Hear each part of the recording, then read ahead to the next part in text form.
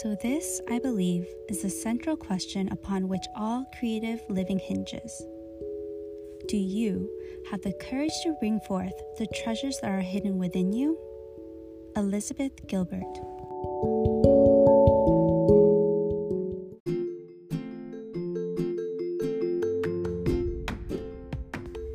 Hi friends, it is Friday, April 10th, 2020, and I got to sleep in because it is my day off, and that already makes today an excellent day. Welcome to episode 4 of my 100 Days of Podcasting project.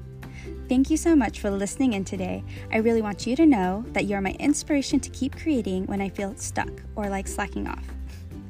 You, my friends, have done this in so many creative ways, like sending me video reminders and posting your own creations.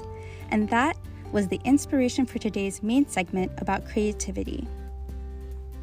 It's interesting because I have never been a really talented painter, dancer, etc., but I still think of myself as creative.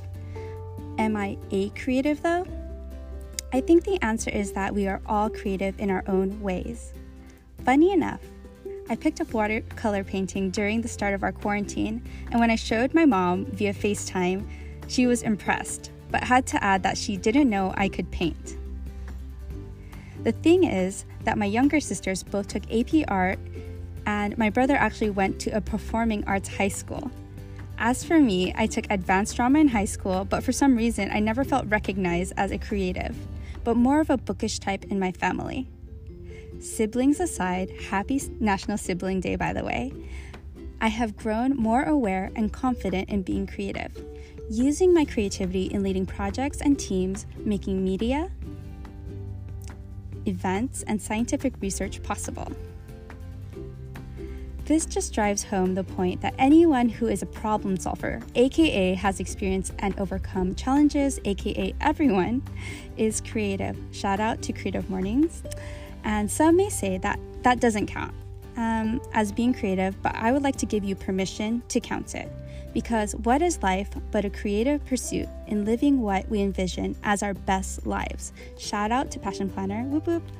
All right, that wraps up another creative exercise for me.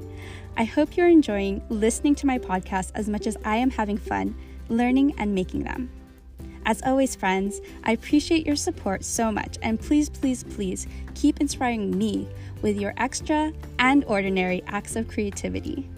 And if you would so be inclined, please keep listening, subscribing, and sharing. It means a lot to me to have your support. All right, take care and have a great day, everybody. Bye.